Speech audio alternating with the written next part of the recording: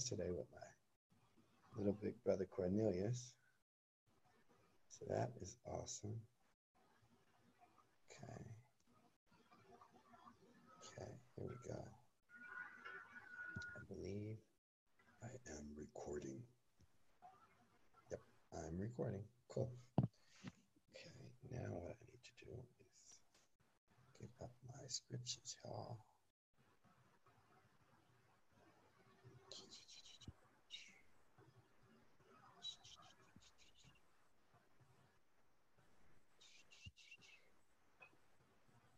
Proverbs 24. Good morning, good afternoon, and good night to you, Coach. Good morning and good night, and hello. Let's rock. So, we're talking about the envious, the heart, and the speaking of tongues from lips that speak. So we're going to jump right into 24. This is really important. Before I do that, I want to make sure I have everybody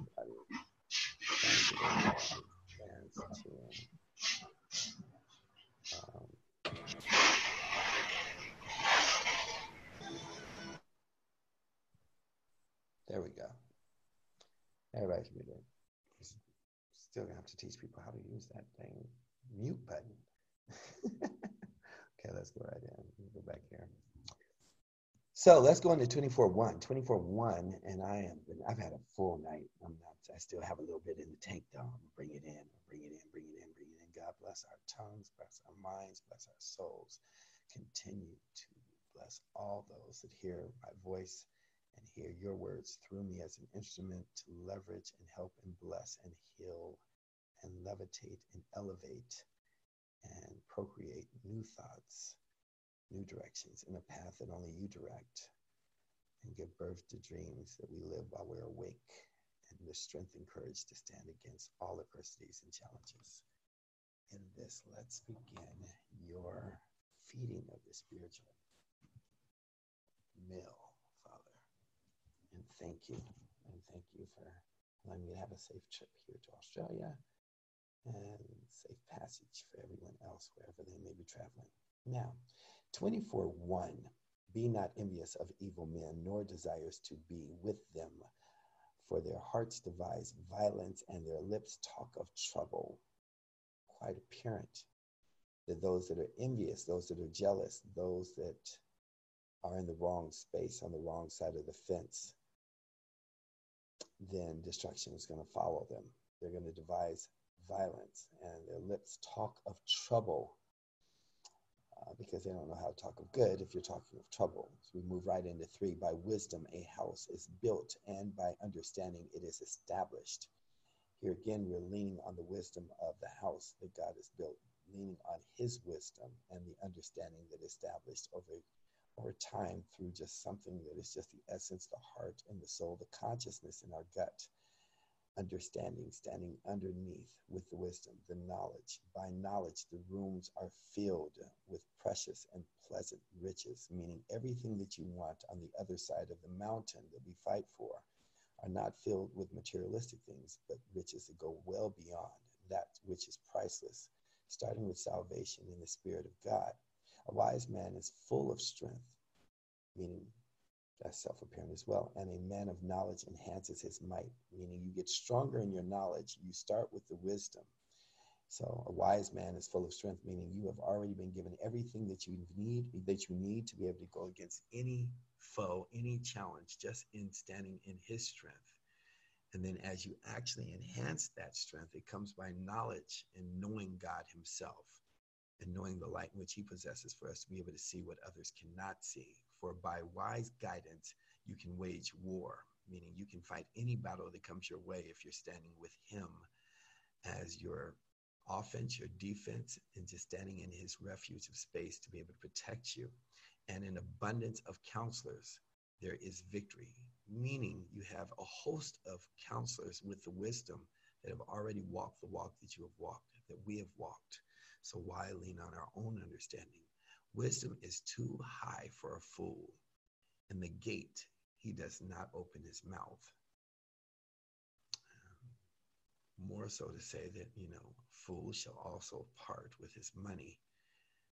It's another way of saying don't open the gate. We talk about the mouth, the gate, the mouth being open, less is best. Whoever plans to do evil will be called a schemer. Manipulation, better way said it. The devising of folly is sin and a waste of time. And the scoffer, which he's made reference to for many times before these verses in 24, is an abomination to mankind. If you faint in the day of adversity, your strength is small. Rescue those who are being taken away by death or to death. Hold back those who are stumbling to the slaughter. If you say, behold, we did not know this, does not he who weighs the heart perceive it? Better stated, if you let God into your heart and you know that you're standing on faith and you already have a sixth sense, did you not already know that this is actually something that would be a demise? Did you not know better than to take that route of manipulation, of conceiving thoughts that are not going to be of God himself? Does not he who keeps watch over your soul know it? Again, we're talking about our Father, Jesus Christ. And will he not repay man according to his work? Hence the sluggard that is procrastinating or does not go and actually get laborious with all that he is doing to give his gifts back to God. My son, eat honey, for it is good, and the drippings of the honeycomb are sweet to your taste. Know that wisdom is such to your soul. If you find it, there will be a future, and if your hope will not be cut off, and your hope will not be cut off, So if we lean on his understanding and his wisdom, and our soul is full, and we fill off of the spiritual meal that he has created, then we will have a bright future forever. And you don't have to worry about being cut off. Lie not in wait as a wicked man against the dwelling of the righteous. Do not violence to his home. Do no violence to his home, depending if you're looking at King James or not. Lie not in wait as a wicked man against the dwelling of the righteous. For the righteous, and here's my number, 7 times and rises again. But the wicked, when your enemy falls, and let not your heart be glad when he lets the Lord. See it and be displeased and turn away his anger from him. Let's go back over that one more time.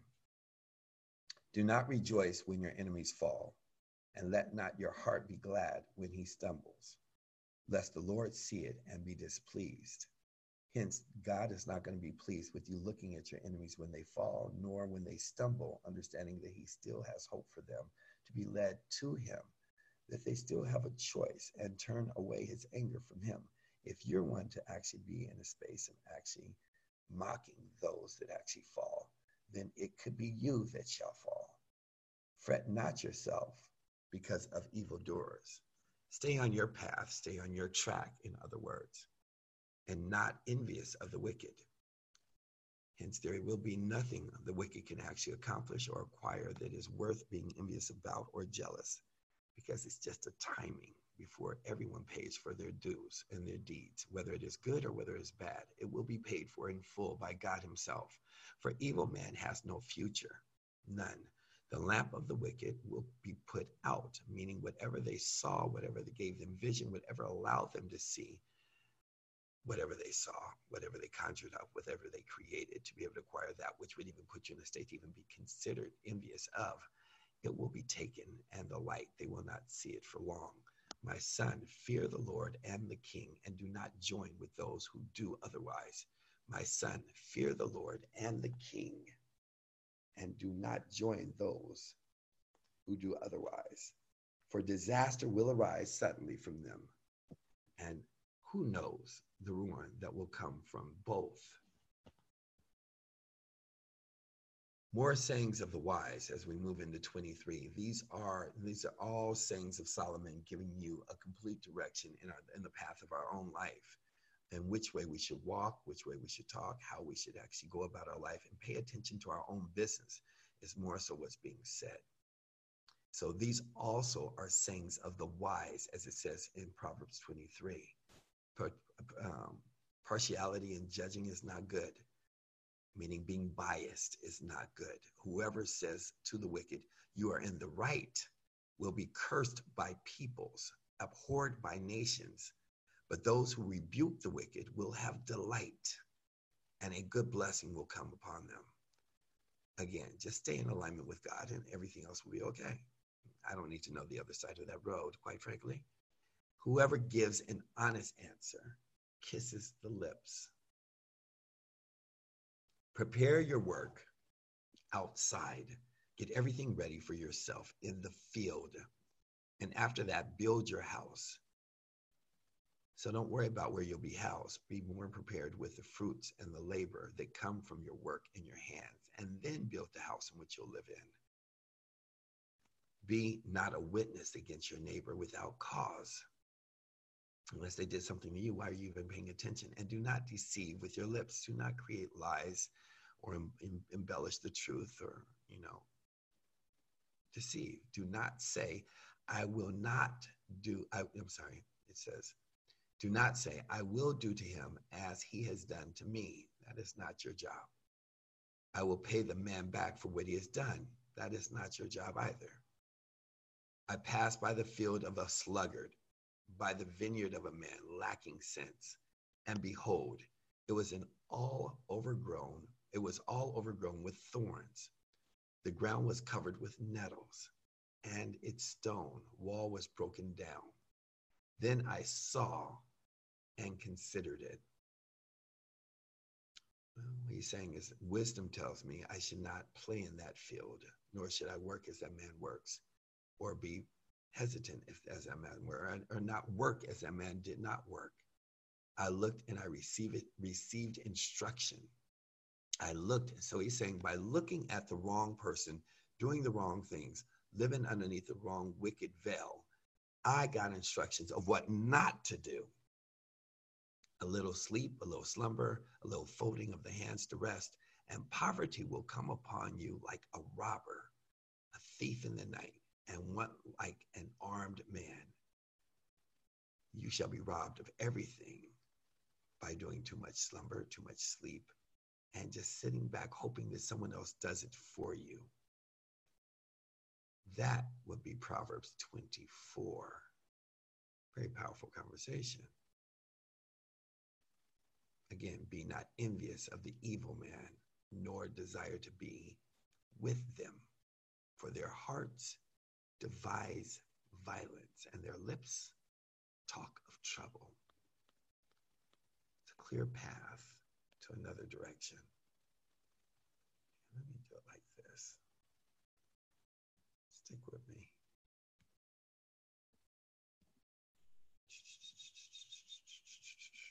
Before I get to the meal, I'll let you guys give me your takeaways on it.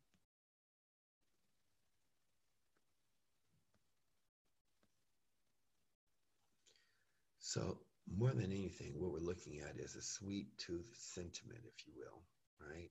Don't desire the sort of things wicked people want or have. This really is like a reference to the Goodfellas. It's a good movie, but not a selection of choice for role models.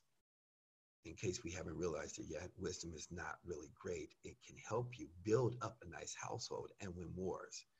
But if it's not utilized properly, see, Solomon is praising the courage and the willingness to rescue people who are being sent to a slaughter, saying that God will repay you if you fail to live up to these responsibilities. Wisdom is like honey.